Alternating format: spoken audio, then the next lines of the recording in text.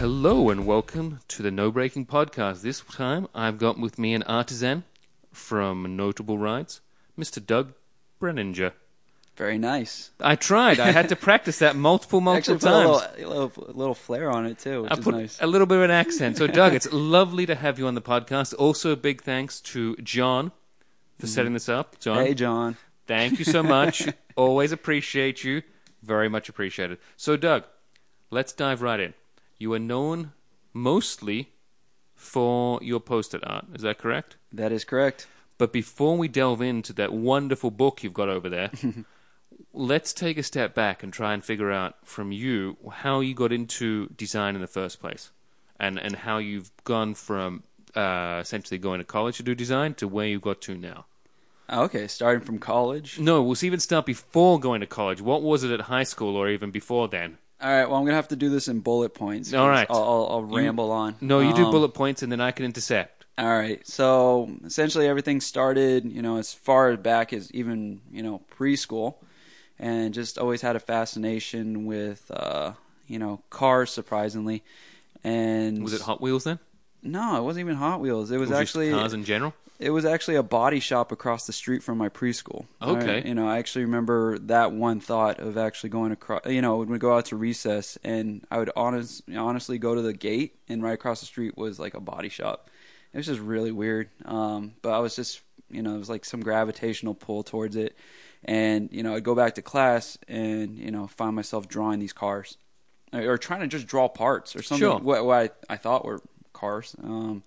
But anyways, my parents would tell me, I just had a weird fondness with it. Like it was obsessive. So anyways, long story short, I was keeping that going, man, it just didn't stop. It was all the way through elementary school, high school. Essentially that's where it really started showing my aptitude for just drawing and art. Cause my other grades were evident that that art was maybe taking a preference. I wasn't. Yeah, exactly. That's a nice way of putting it. Your other subjects were not really the focus of your goals at this time. Yeah, they just weren't engaging. Just to be honest, like keeping it short and frank. It just wasn't. I could have excelled if I put my mind to it. Honestly, my sister was the academic. She's definitely the brainiac. And like I like to put it, I was like the test run. Okay. Since she's younger than me, I think she got so all the. Better genetics, and sure. She, and your parents learned what the things how to push and pull in other different ways after you, and like, I was the guinea pig for mistakes. There you go. What not to do. And now you just turn into a creative soul, and this is I think it harnessed the creative soul in me a little bit better. So, but anyways, long story short on that aspect, I was about to graduate, and my parents were actually legitimately worried that what was I going to do with my life, my career. It's kind of aimless, and paying attention. I think my parents still are that way. To be honest about me right now, I think everyone in life is that way. It's very rare that everyone has like a clear trajectory of what they're doing. But they were just trying to figure out like, oh man, this kid has somewhat okay grade. I'm surprised I even graduated high school, to be honest. Okay, like, that was that bad. All right. And essentially they saw I excelled in all my art classes. This was like my junior year, and my mom took the initiative to like look up schools where you can draw cars and actually be paid, and she came across Art Center. Okay. And literally just sitting in my room, she comes in my room and says, "Hey, I signed you up for these classes where you can draw cars and you can get paid for them." I'm like, what? Like, what is this crazy magic? Yeah, what is this? And this was even before the internet was really in use or anything like that. She went to a library and did these kind of things? Yeah. Who does that?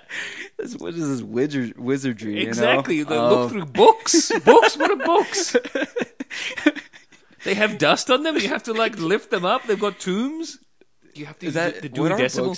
What are those anyways? Who knows? I still don't know what those are, honestly. I'm just got a tablet these days, and I just scroll through. I just swipe. That's all I do. Yeah, isn't that what they are? I don't know this Dewey Decimal system. Who knows these things? Getting a card from something? No. So, basically, so she told me about this. She signed me up for a class. It was something design related. I can't really remember. But you were based here in Southern California. It was Southern California, yeah. And I'm like, where's this school? This sounds pretty awesome. This is here in California? She's like, yeah, it's Pasadena. And Pasadena, I've never heard of Pasadena. This is how, like, like in my own bubble I was, right? Sure. And she's like, "Where's that?" It's like, "Well, it's a half hour." I thought half hour was a long way from like where I never really got anywhere. Like, it was just It was the first time you'd seen the ocean. it really did feel like that. I'm not even gonna lie. Like, it was so I was so homebodied. It was sad.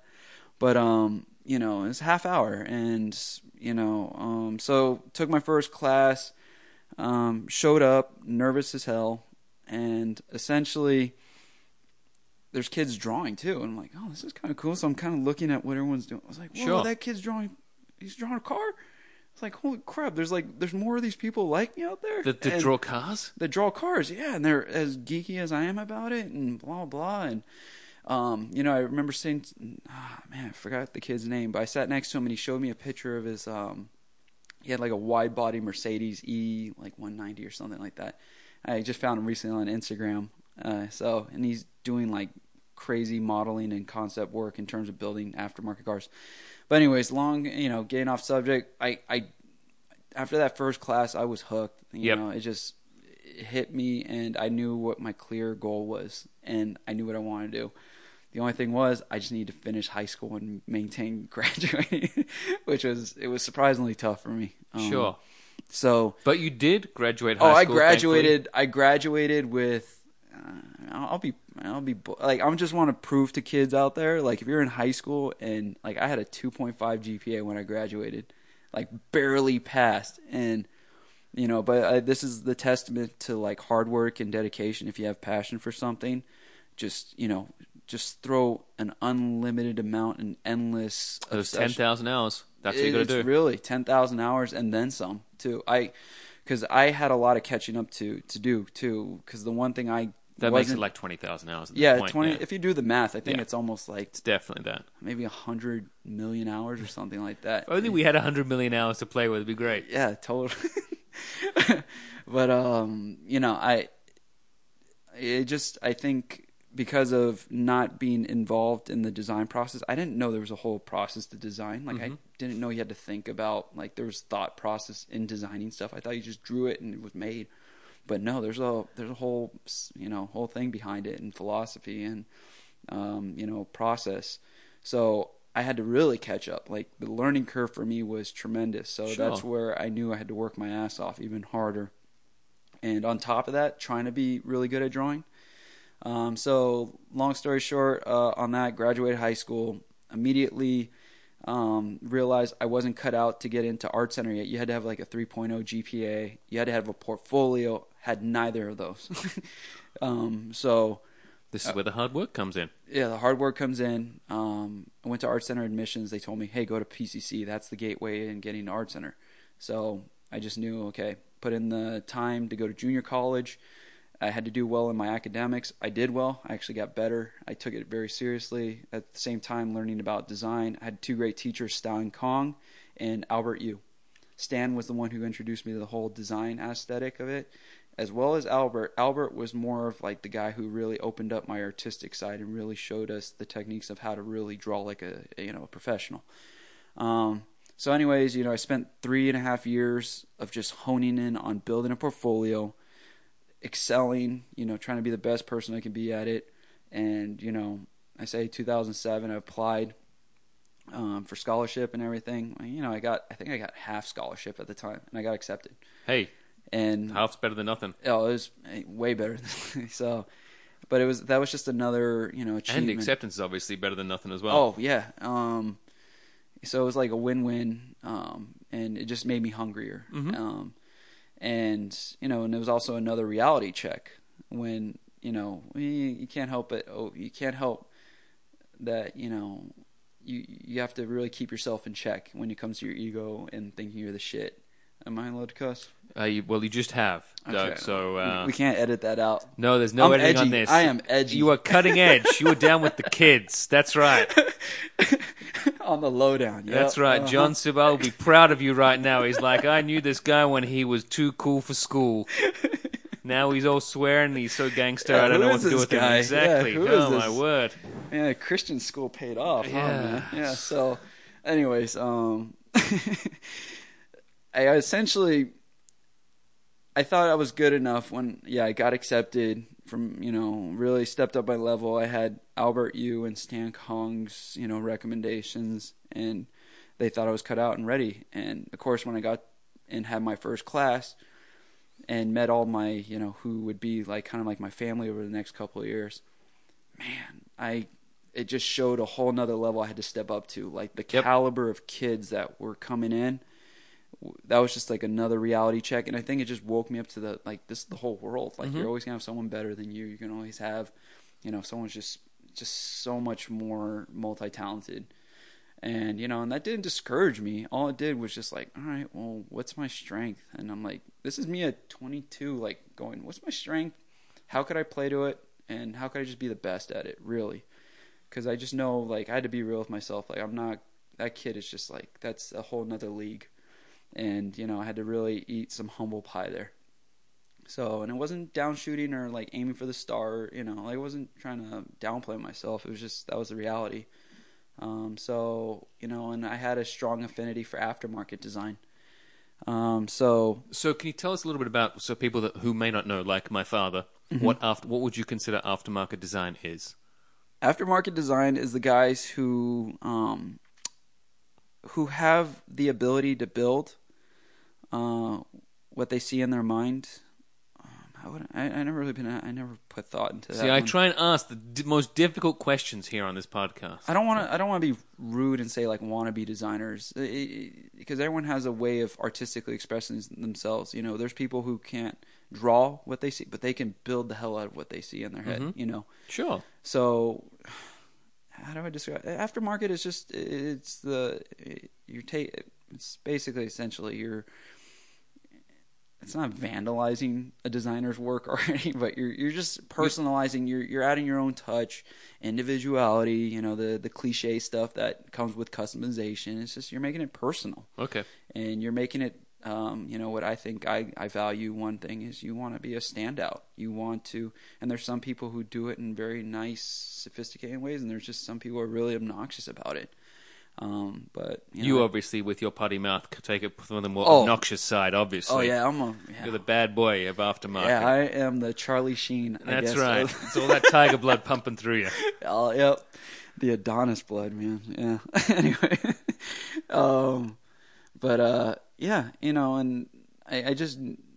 I really just had such an affinity for it, and I just love the lifestyle, I think, and then that's what I related to the most. I really wasn't into the whole futuristic aesthetic of things, because I guess I was just more in the now. I was about being present. I didn't really care to think ahead and be, fantasy based, and it's fun to engage the imagination that way. I just wanted stuff that can be tangible right now. Okay. And that was just my perspective on things. I have no problem with people who are like a Sid Mead or a Daniel Simon or, all these great, phenomenal entertainment designers or visionaries and designers in their own rights, who've gone to, really, set the forefront of like what the future could be. I think it's great. It's hopeful. It's like optimistic. So, but I just knew I was a guy who liked being in the now and just what was happening and attitude. Long story short, why trying to deal with that identity? Like, I was kind of having to fit in the mold of like becoming a concept designer too, and learn the discipline of being a professional designer, which I was totally lagging. Okay. The structure, everything. Like, I didn't realize another aesthetic or aspect of when I got into school is how immature I was. Like, I can even have Stuart Reed and Jay Sanders, my department chairs at the time, even validate I was, as they quote, a squirrely guy. Yep. So, edgy, So that was probably your putty mouth, the sort of thing that was like party, but I was just so excited to be what I was doing, to be around kids that the bad boy of aftermarket. That's you. They were knowing, yeah, got bad boy of aftermarket's coming in. I gotta one up Chip Foosh. Exactly. I gotta stand out my own way. And I thought that was the way to do it. And no, it just puts a bad flavor in people's heads. So, I started getting grounded out, as each year progressed, and, being around like my peers and some of my best friends now. And yeah, they rub off on you. Yeah, I think, and you really, and then you start coming into your own aesthetic and your own strengths, and Like, what are you trying to, tell the world or communicate, essentially? One of those things was just, I started learning in school that I really loved I think every designer still, and, through and through, they love drawing. And then, that never gets old for us. And, like, I just love analog, and with the new generation, everything is digital, everything's 3D modeling. It's great. It's getting into VR now. But man, like the tactile feel of drawing, like that never gets old. So I didn't want to lose that, and so and that was just kind of like how I was going through Art Center, and when it came towards internship time, I really was aiming to get into BMW. I put all my eggs in one basket. So why was it BMW at that time that was the one that was putting all your eggs in the BMW basket? What was it about BMW? What was it about BMW? Yeah. Well, one, what was it? 2000. Well, I had a little BMW hatchback. Okay. That I got from my dad back in high school, and I love that thing. Like, I could see why he really enjoyed it. It was like a four banger. It had no rear end on it. Like, the joke was like I couldn't afford the whole car. Mm-hmm. But it was so quirky and odd and like different. Sure. And I loved that aspect. And it was fun driving it. And like, it was a zippy little car. And then customizing it. But it was just the driving experience was most engaging. I love, it was just so. I guess it was just the driving experience was what really kind of enamored me with BMW. So that's why I kind of geared towards like, oh, okay. And then having kind of like a German background, like, oh, it only makes sense. I got to go here and blah, blah, blah. And I really wanted to design the next M3. Okay. So that's when we boiled down to the brass tacks. You want to do your take on an M3. Yeah. And then that's why I was like, oh, if I have this internship opportunity, that's what I want to do for. And, granted, I went through 4 days of, having to show up to your thing to hear who got called for the internship opportunities. And it was the very last day. And I remember I was sitting next to another friend of mine, or buddy. His name was also Douglas Chan, and I think he designs for like Toyota or Honda now. But anyways, it's like almost a movie how it sounds. So we're sitting there, and then we're calling the rounds. It was like, I think they called. I was like maybe the third student being called, mm-hmm. But I remember the department chair kind of held the name. They're like, all right, so we got Doug. And it was literally me and him just sitting right. And it's like, whoa, okay. And then they kind of see the mix up. And it's like, well, Doug who? It's like, oh, well, Doug Brennan. It's like, oh, holy shit, I got it. Awesome. So, and, he congratulated. And, sorry, I couldn't, he didn't get this spot. But, I'm happy I got there. So, I went up against three. It was like Sean Lee, one of the Bryden twins, and Sang-Yu, or it was a girl. I forgot her name, but she ended up getting the position. That's why you forgot her name, because she was the bitter defeat that you don't want the tears of your enemies to like blind you going forward. I'm never going to remember your name again. Now that's it. Dude, well, here's the crazy part.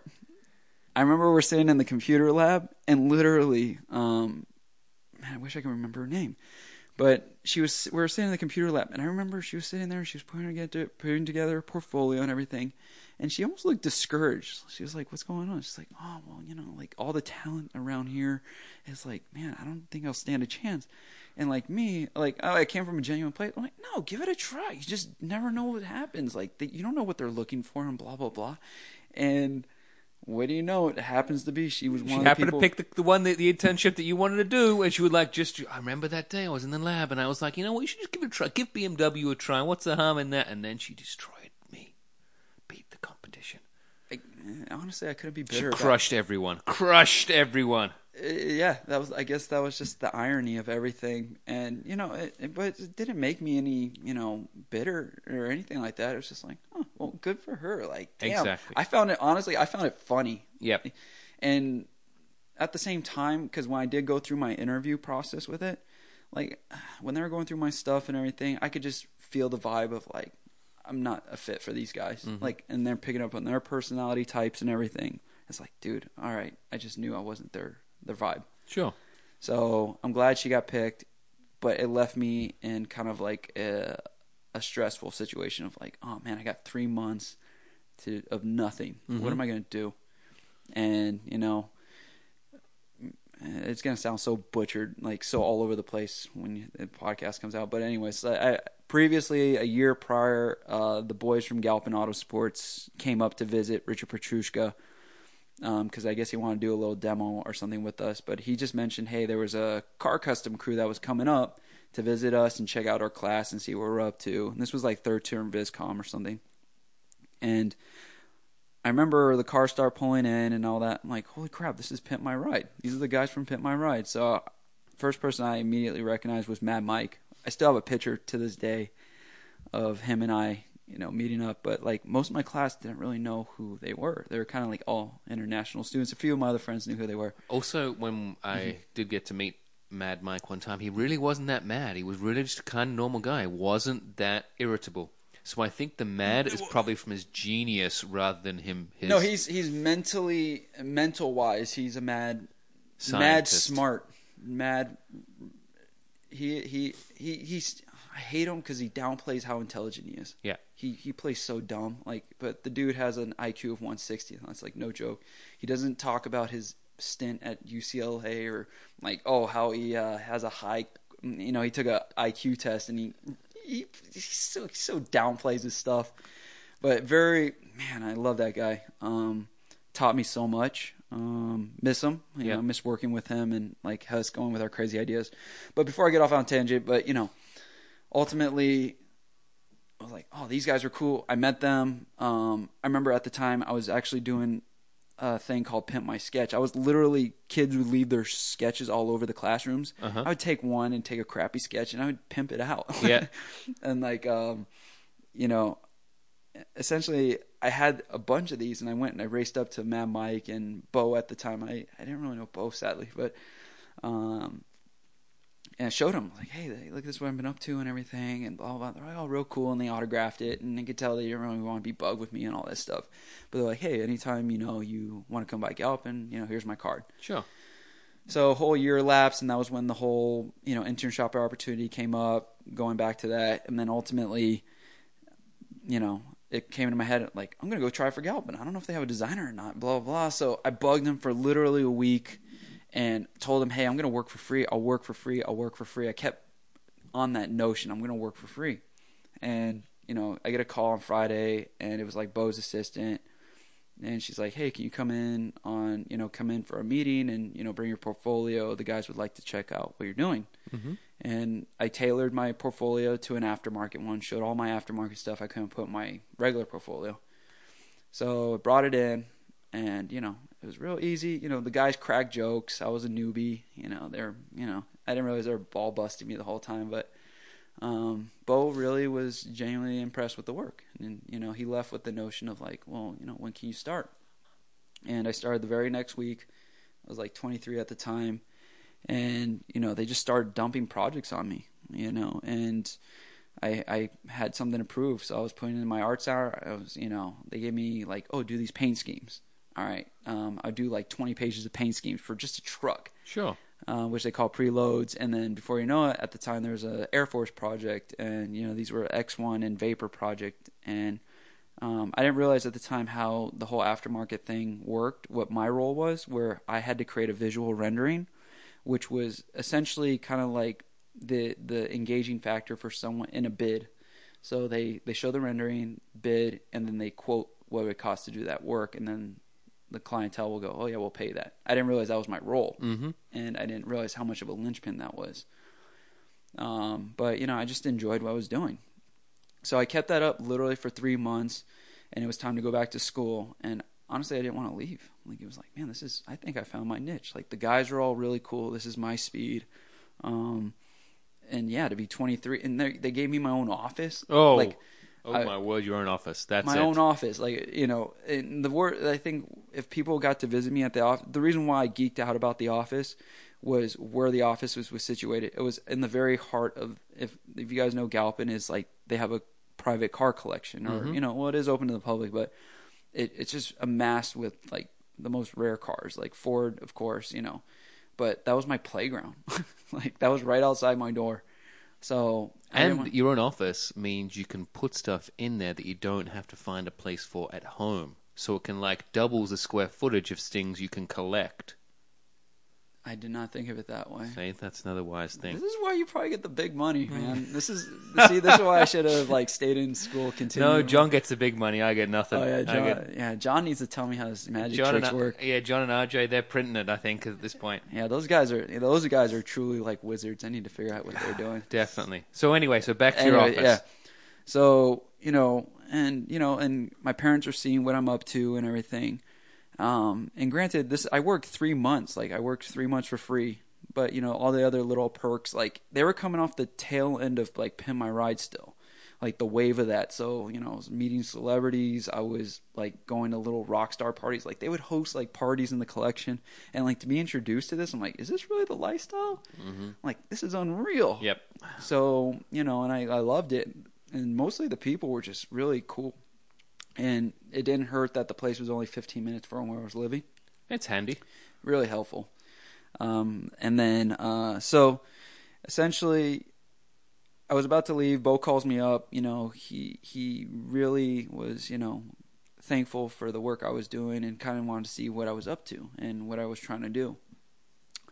And, this is where I knew I really wanted to work for the guy. It really showed a lot about the character aspect of him was, when I left, he's, well, yeah, let's keep working together. And I tried to figure out, okay, how do I finish school? I really need to finish school and still keep this going. So, but at the end of it, he gives me a check, and he reimbursed me for like the 3 months I was working. I didn't even ask for it. I knew I wasn't even entitled to it. And he thought it was like the right thing to do. I'm like, oh, you know what? It just sealed the deal of like, I'm gonna stay loyal with these guys. So, and then the relationship went from internship. They're very supportive. Art Center was very supportive, like, because showing them what I was up to. They're working out my curriculum to get me the credits I needed from 2009 to 2012 when I graduated. Mm-hmm. So I had quite a portfolio of like real builds happening, and just the learning experience, the learning curves were just going through the roof in terms of like aftermarket side of it. So I made it work, with a bunch of light terms here and there, and trying to carry the two. And I look back on my work, and I can't believe I got away with like some of the stuff I did at Art Center. Like I threw it away. Like not even gonna lie, I threw away that work because I had to time manage, and the quality wasn't there. But that's another story. But anyways, and when I did graduate, ultimately, it was just clear that, Galpin wanted me as an employee, and I wanted to be their employee too. So, joined full time in 2012. So it was quite a ride from 2009 to 2012 already. So, and, that's where this story began. My professional automotive journey started. Yep. So what are some of the things that they then worked on at Galpin? Honestly, it was a variety of things. We did a lot of corporate builds. We had to do, I worked with Disney. We did work with Acura, Mercedes. Is there anyone that are like particular standouts for you that you enjoyed? Oh, yeah. In particular? Couple favorites were when I graduated Art Center, first thing, Bo was really excited. We had this thing called the Galpin Ford GTR1. It was like a bespoke Ford GT, and what essentially it was a car that was, I want to say, like 80% built already. And sadly, the owner who was trying to carry out his dream passed away from cancer. So the car was just sitting. And Bo, it just happened. Bo came across it and was like, I want to finish the project, but, add our flavor to it. So, I got to, do little details such as the badging to some of the interior design. But the most notable part, I have to say, is the face of the vehicle. So yeah, and it's a great looking vehicle because I even got to see that drive around Pebble Beach one year. Oh, really? Yeah. Okay. Yeah. I didn't even get. I went to Pebble Beach. I didn't really get to see the car drive around Pebble Beach. But no, cool. So it would have been a couple of years ago. Yeah, 2013. Yeah. But I just saw it driving through the links, and I was like, there he is. Yeah.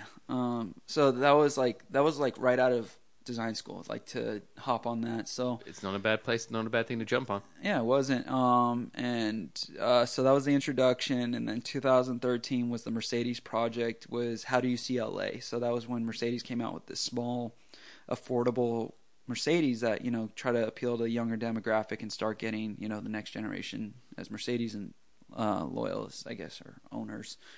And I got to do like a Sharpie themed. This was when like vinyl wrap was just starting to become mainstream, and I took my artistic skills and I made a Sharpie art car, but I did all the Sharpie work on paper, then I vectorized it and made it into giant stickers and put it on the car. Oh, okay. So it looked like a Sharpie car, but without like half the work.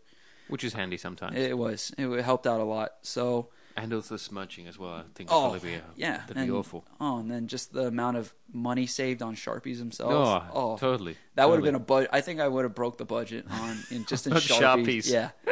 And then save myself from brain damage. Yeah, or from what I already. fumes. Well, more brain damage. Mm-hmm. Yeah.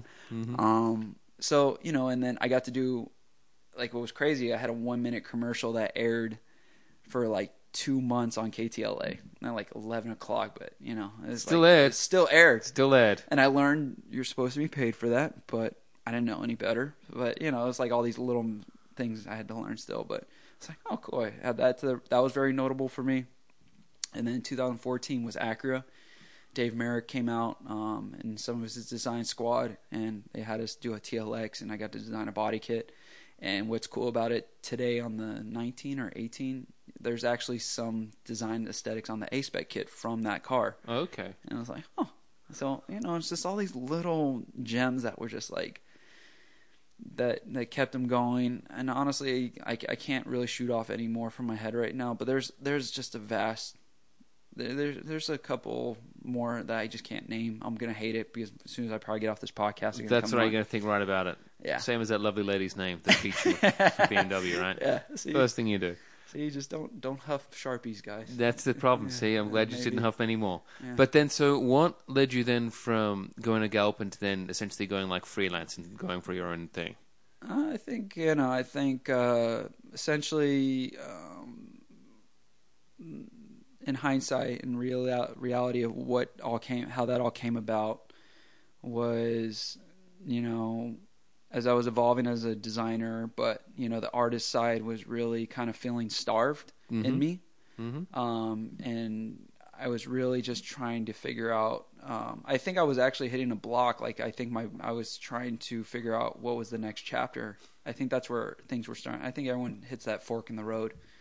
Couldn't really couldn't make clear situation of it, but I do know that I was facing the decision of like, I gotta go wholehearted into something, and like I want to see what this art side's about. But I think what really put that in my head was was like the passing of my dad in 2015, and God rest his soul, but that woke me up like heavily, like woke me up in terms of like, you got one go at life, and it can stop suddenly, and and granted, it was a great relationship with Galpin, and I wouldn't be who I am without that foundation and the support from Bo and like the whole team and like everyone I met there. But I had to go off and figure out my own voice, and I wanted something on my own to build.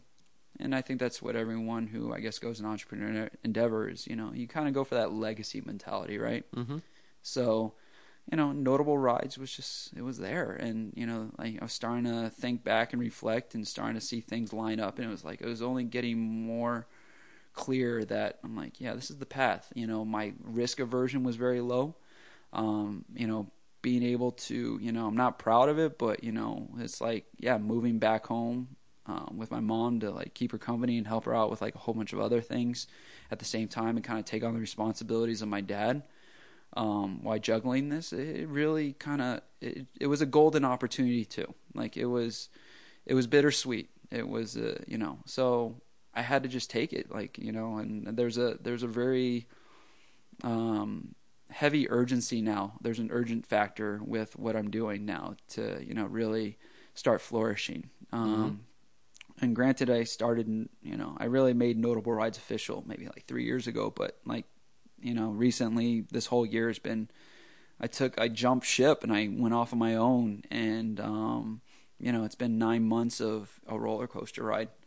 As much as, like Instagram, you highlight the good stuff and everything. There's a lot underneath that iceberg, that people are not seeing. Yeah. So honestly, and each day, I get to be here with you right now, Which is very nice of you. And appreciate that. Well, like for you to even consider me to like be here on this podcast, like that, it's just like another testament of like I made the right decision, like of what I'm doing. It's reaffirming and reassuring.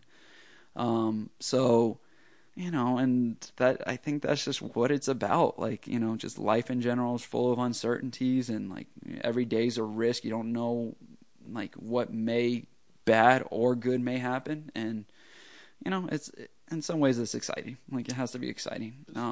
So then if we take a step back and say the push that drove you towards the art that you do now, where did that come from? You mentioned it was when we talked before I clicked record. That was in the option to do a showing, right? At the gallery. Yeah. 2013 I had a friend, Richard Martinez. He had a little gallery and media company called Analygital. He was seeing the artwork on my walls in my office. So I didn't realize I was unconsciously or subconsciously. Yeah, subconsciously. I don't know. Making a gallery out of my office. Putting out my artwork. That's what square footage is for. See. Yeah, you get heavy. So. And like looking around or your in house. the case of yours, square inches, I suppose. Square inches, yeah. Better phrase. But he was kind of looking. He's like, "Oh, your office is kind of like a gallery." And I'm like, "Yeah, I never really thought about that." Okay, cool. Well, I started curating my office a little bit more. But he's like, "Hey, would you be interested in like wanting to do like a solo art show or something like that?" And I was like nervous. I'm like, "Oh, I never done anything like that." But if you believe like it may work, cool. I'll give it a try. So, long story short, I had a whole bunch of work. It was nothing new. It was like a lot of art center stuff, and I just really wanted to come out with some fresh work to show for the show. And then in that same year, just actually a couple months prior, I went to a show or a gallery called Giant Robot, which was on it's like it's an LA region, but like on Olympic and Sepulveda or whatever, but small shop. But they had an annual show called the Postage Show. And where it is, they have like a couple hundred artists. They do some personal work on Post-its, and you can go in the show and literally peel these off the wall and buy the work for like $25. It's like, wow, that's a fun little concept. So I attended one of those shows, and I was just really taken back on how cool it was to see work at this scale, let alone just the uniqueness of it. Like, it was so bizarre. You had people waiting in line for a couple hours to get into this thing. So I noticed that there wasn't really any cars done on it, and at that same time, I was really dying to learn how to do gouache, because that was one thing I didn't get to learn in design school. Mm-hmm. So I put the two worlds together. And can you tell us what that is exactly? What gouache? Yeah, it's like it's a water-based paint. It's activated with water, but it's like it's watercolor. Essentially, it could be watercolor. It could be a heavy but it was used a lot in advertising. It's kind of a very temporary medium, but the luminescence and the resilience. I guess the what's the word? It pops. Mm-hmm. So it's a very cool media to work with, but it's temporary, unlike acrylic.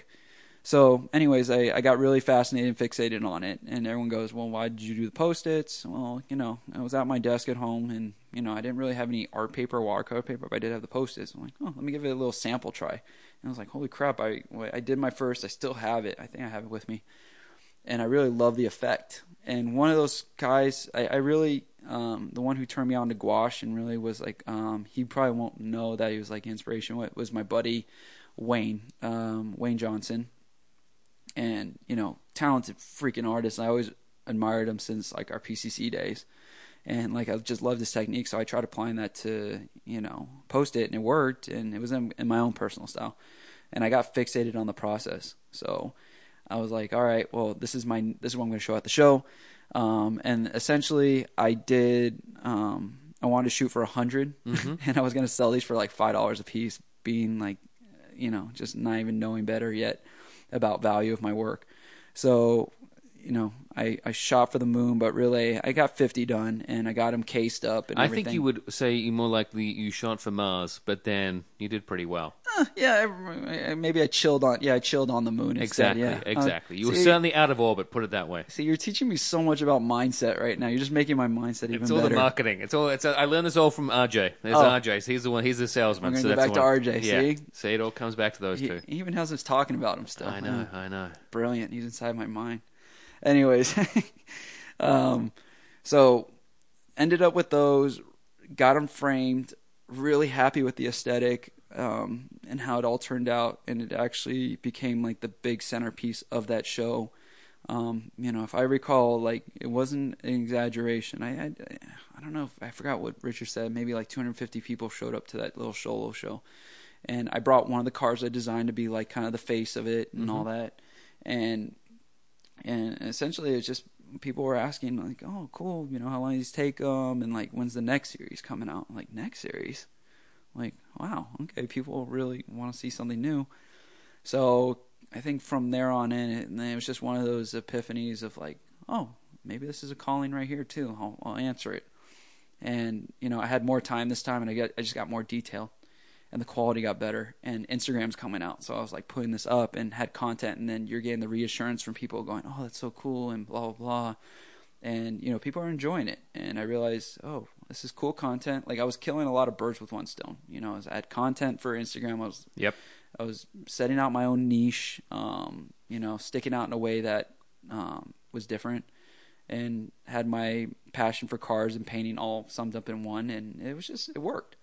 So, and it just took off, and, little by little, as each year it got more and more detailed, and I think I came into this torment of like, oh, now I got to get more accurate, I got to get more crisp. Like, I was always learning something new, and I wanted to put it in the next series, and like I wanted to start picking out cars that were relevant or what was happening in the internet, and because you're like figuring out your, what the new kids are trying to do these days is like, how do you go viral? I didn't realize I was doing this unconsciously or I'm going to stop saying that word if I'm not using it right. But anyways, I didn't realize I was doing these things. I wasn't paying no mind. Your finger was on the pulse without you realizing it. Yeah, I was on the pulse without realizing it. I just knew that it was unique.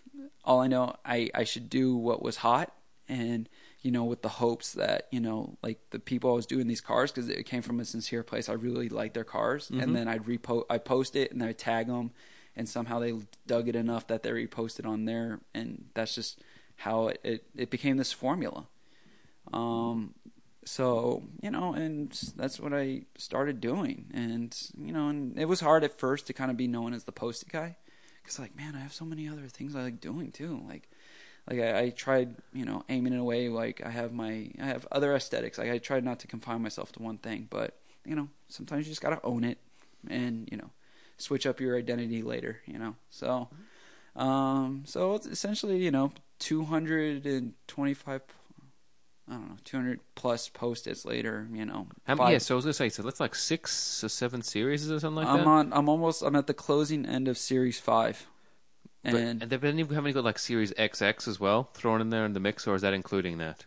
Whoa, Series XX. Yeah, wow, you know that. I'm trying here. I'm trying to show that I am woke to this. Dang, you're going on that FBI search. Yeah, I do my me and Kiwi, we do our research here on everyone that comes in. Yeah, so you always have to watch out for the quiet ones. Yeah, I know. The quiet one. She is the baby-faced assassin. It's been said many times. Dang. All right, this place is probably Mike too. Anyways, yeah, in the Series XX, that was actually the freelance stuff. That was actually people who were commissioning to do pieces for them. And what I started realizing was the stories behind them. And hence, what I was actually doing, and I think at the root of it, and, in light of, my father's passing and me questioning life and what I wanted for my life, and actually questioning my actions, like, why was I doing what I was doing?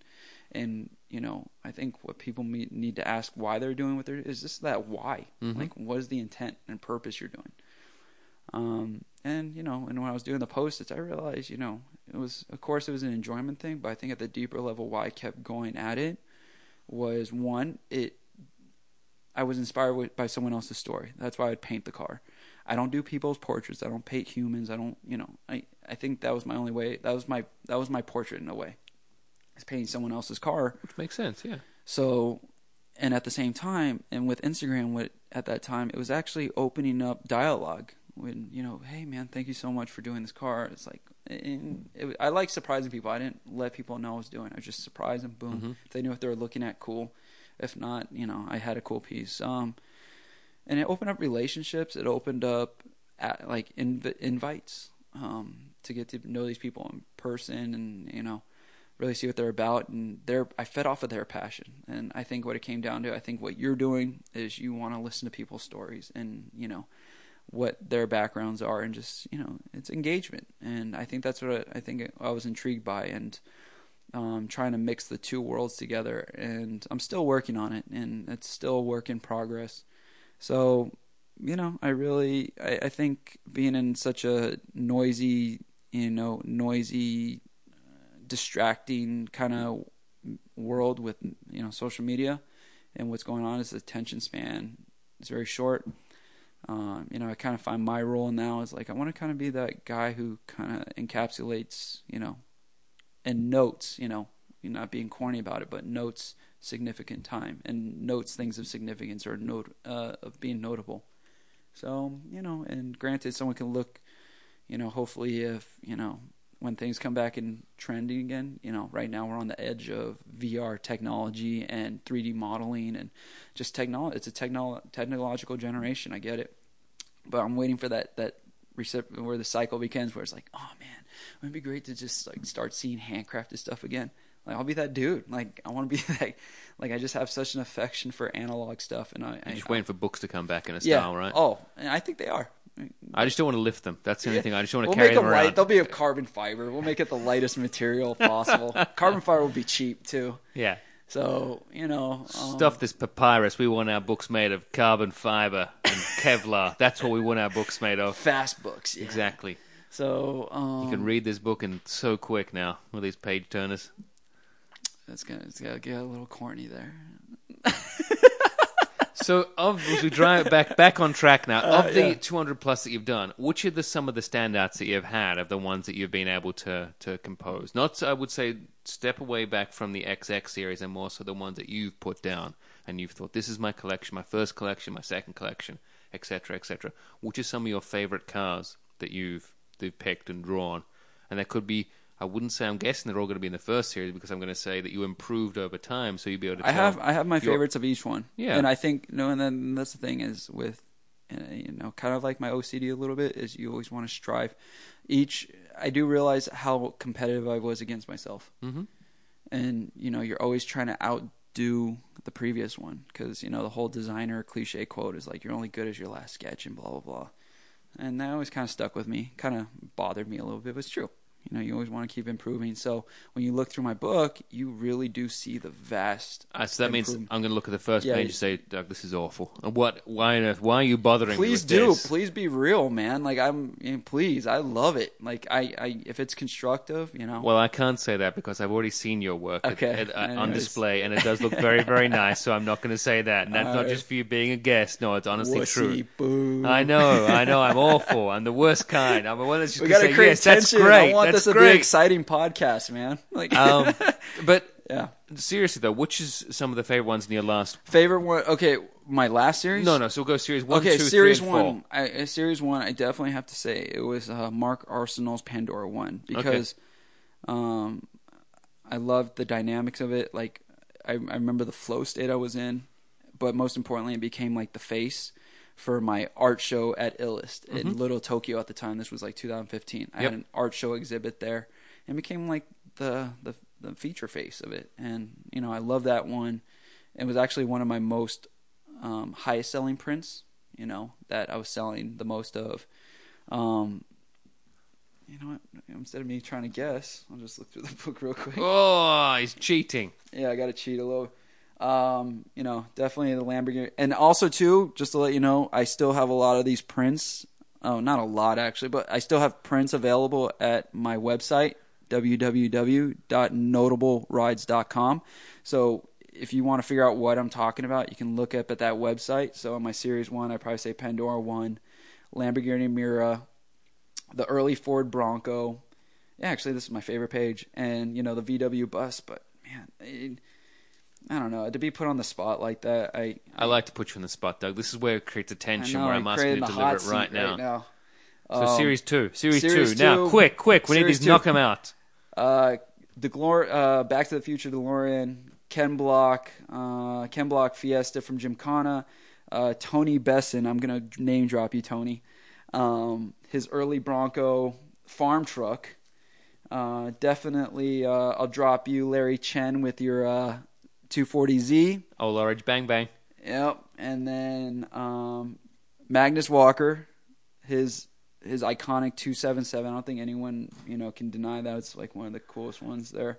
Rusty Slamington, Mike Burrows. Yep. I see you too, man. So definitely, that's Series 2. So feel free to look those up. I think I might still have prints of those left too. Series 3. Dang, this was when stuff was getting tough to actually pick. Like at each of my series, I actually go through them and I pick, like, if my ratio of what I don't like versus what I like, it actually, that sets the tone if it's a successful series to me or not. Mm-hmm. This series is actually pretty hard to dislike any of them. So I think Jay Leno's Shogun Fiesta was up there with one of my favorite. I actually gave him a print in person. Mike Burrows, once again, with his BMW powered Ford Model A pickup truck, which he's building another one. You got Mad Mike Whittet with his Brodozer and his Rad Bull on the back. Mm-hmm. That was such a cool car, the Brodozer. Yeah, I think you even redid it. And then of course you got Nigel Petrie, who I got to meet at Galpin. Great guy, crazy. Love to have Nigel on the podcast. Oh, you got to. He's very fascinating. So Nigel, get on James's podcast. Like, you'll love it, man. Like, when he comes back. Yeah, he'll be very. I hope he rides his motorcycle all the way from across water. Across water. That's what he's gonna do. Yeah, they got that right. Easy. He can figure out a way to get past it. So I loved his Helix. His build and the passion behind that was beautiful. His Hilux is what I'd call it. Oh yeah, Hilux. Yeah, sorry. That's all right. Well, yeah, it's the antipodes. Hilux, right? Anyway, and not only that, his drift build's incredible as well. Oh, it's 180. Yeah. Well, I love his motorcycle builds too. Oh, everything about Nigel. He's just awesome. He's a true artisan in his way too. Mm-hmm. And then LJ Garcia, the OG, with his Feels Honda Civic from back in the day, like that was what turned me on to the import super street scene.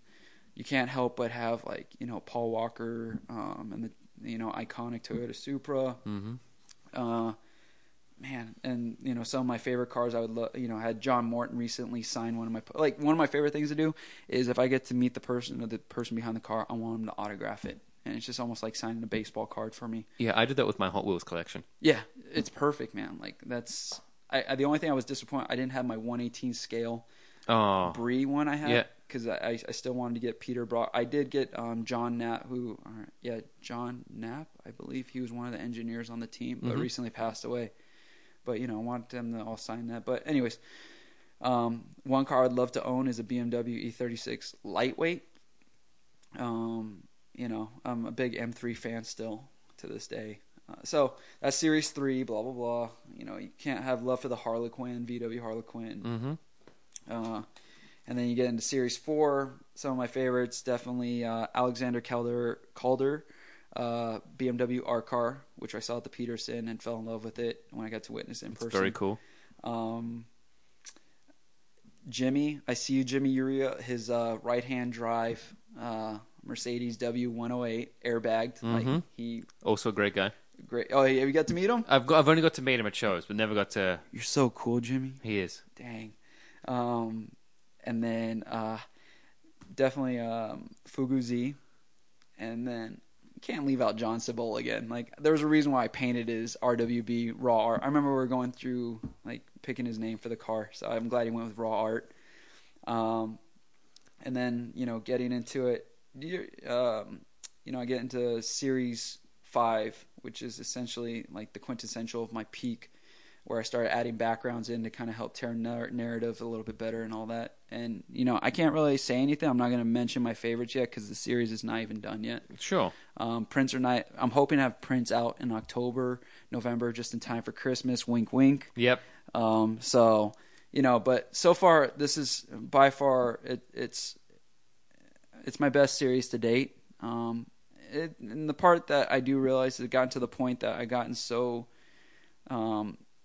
meticulous with it that people think that they're just photos that have been cropped down and put on Post-it notes. Which is it's a pretty good accomplishment if that's what people are saying. It is, but at the same time, when it loses the edge of, people think they're just buying. Like when it comes across on Instagram or some type of internet or the web, people just think they're looking at a photo of, I don't know.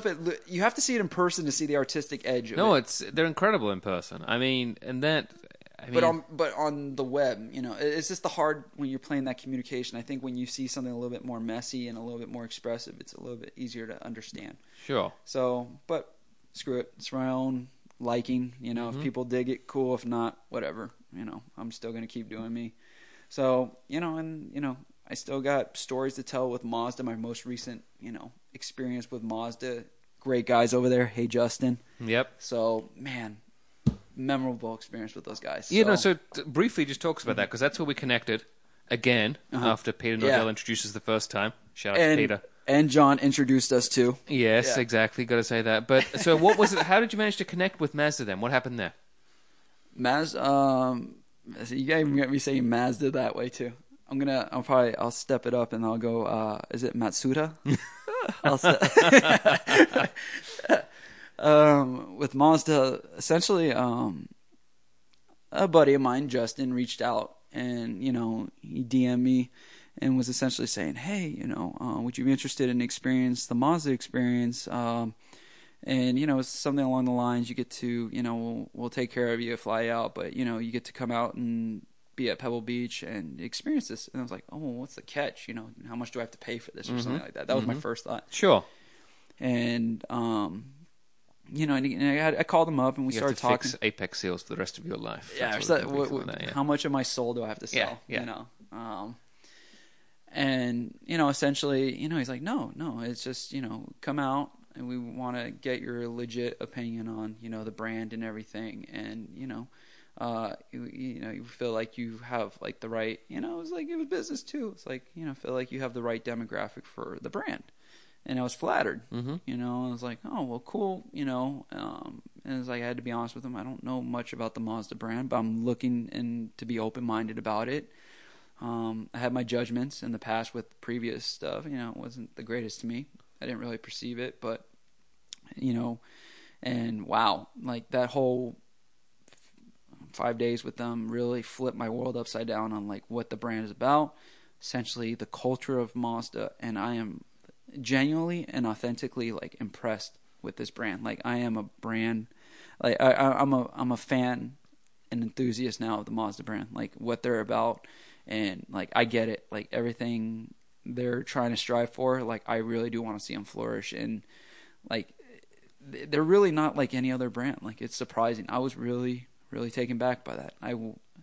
It's still an experience that it's a lifetime that it's definitely one for the books.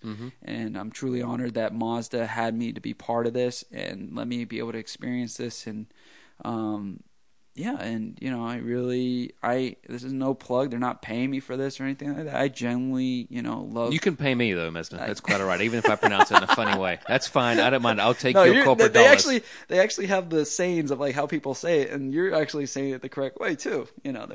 So, and it's just one more thing that it was just like, I'm glad I had that experience. I'm glad, Mazda was able, because I was like, oh, what value could I bring to you guys? And when they kind of showed me, and it's like really opened up my line of thinking of how to see things too. And it's like, there was just all I could say was just one hell of like a positive experience that is like, I hope to go again next year. Sign me up, Justin. Sign me up is what you're saying. No pressure, Justin. That's it. No pressure. But other than that, it's just, something I wish other people can definitely experience that, and I hope they do. Would you sign up for +1, and I'll come on. I hope you get to experience and throw out. Hey, I think James would be a great candidate to have the Mazda experience. I think I'd be a great candidate too to have the Mazda experience. I'm not going to speak out of turn here. He says it in a cool way too. Yeah, so and I think every car enthusiast. And even I get the Mazda gearheads now. Like I get they're an odd bunch, the rotary bunch and everything, the Wankel. I get it now. Or the Miata bunch. The Miata bunch for sure. Mm-hmm. Which my whole perception of the Miata now has changed. And man, I would consider owning one of those, and I'd have one in the stable if I had to. Sure, put it next to the BMW Lightweight, right? Yep, that's it. And then and I think that's where we are today, and I'm looking forward to the next adventures for the rest of the 4 months. Some good things are in store. I'm excited, and I have to keep those under wraps. Sure, I don't want to jinx anything. No, that's quite all right. We can't give the game away too soon. So, but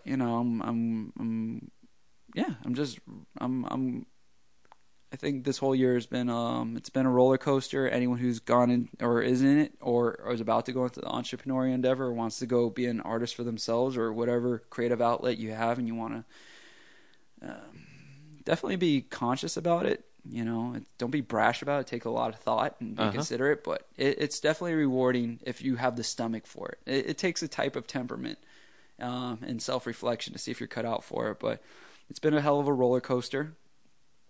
Still looking for it, and things are on the up and up. And but yeah, you got to pay your dues still. So that's what I'm learning through this whole journey.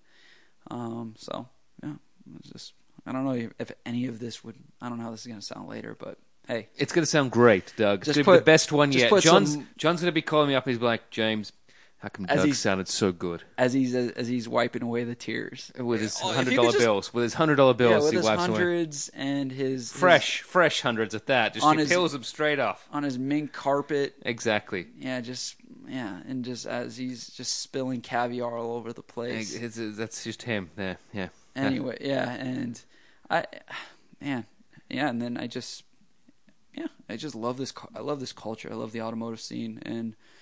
The people are part of it, and like actually getting to sit down with you now, and man, pretty cool. I know it's not too bad for an hour about time. Oh, also right? too is I forgot to say, hey BC. Also, and Hetty. Don't forget Hetty. I know. No, you didn't let me fit.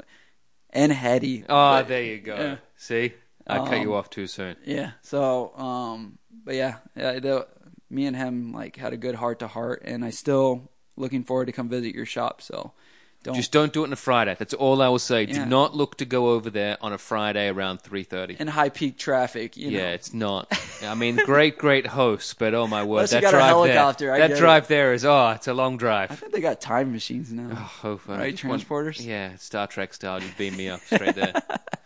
But all I could say, I think the way to level this up, if you could put a soundtrack in here, the most ultimate motivational music, I could talk about anything random and it'll probably still sound convincing. Yeah, that's a note for going forward. But Doug, it's been an absolute pleasure. Hey James, having you here. Dude, likewise, man. But before you go, you have to plug that website again where people can get in touch to buy those prints from you, or anything else, or even get in touch to commission you for something, or anything else, as to say, come work for me, do this, do whatever you want. So what is that website again?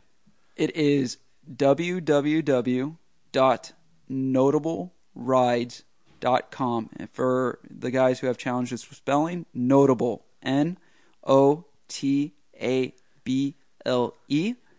rides, R-ides. Sorry, IDES. So, and then, if you guys are too lazy to do that, I got my Instagram, which is Doug_NR. And you should see me pop up, so... if you guys are even engaged to even look that up either. But they will be. Oh, everyone's on the Insta. Even Nigel McKeon's on the Insta now. Oh, dang. He's really, I will say, that's it. That's the next thing. You're going to have a new follower. Nigel McKeon will be there probably once he listens to this next Thursday. He's going to be checking it out. And he'll be saying a lot of things. Oh, and I can't forget. I can't forget. Just in time. Please do not edit this out. I really The edit. I've already pressed off. Okay. No, please. Oh, it's been off the whole. It's been off the last 20 minutes. Time. Yeah, that's Damn it. It's not even what is plugged it? in. Plug. Go on, Doug. Doug, tell us All right, what. So real quick, it's I really want to wish someone really cool to me is Tim Schaefer in Troy, Michigan. He's my sister's father-in-law, but avid car enthusiast, and me and him have really had a great relationship. I want to wish him a very happy 70th birthday. 70th, man, what a milestone. And he doesn't even look 70. And he's the one that gets your custom Hot Wheels, right? Yeah, he gets the custom Hot Wheels, man. See, that's the one he gets. I do my FBI research on I know, you. man. Look, I'm trying. I'm gonna have to block you. I'm gonna block you. You're not gonna be able to block Nigel McKeon. I'm gonna head over to the Hollywood police and put a restraining order too. Dang. So, anyways, hey, thank you so much, James. Man, really appreciate it. No, it's been an absolute pleasure. And of course, if you want to find us on the internet, you can always track us down at NoBreaking, NOBRKING.com. That's also No Breaking on Instagram and Facebook. And thank you again for listening, and we'll see you next time. So bye-bye.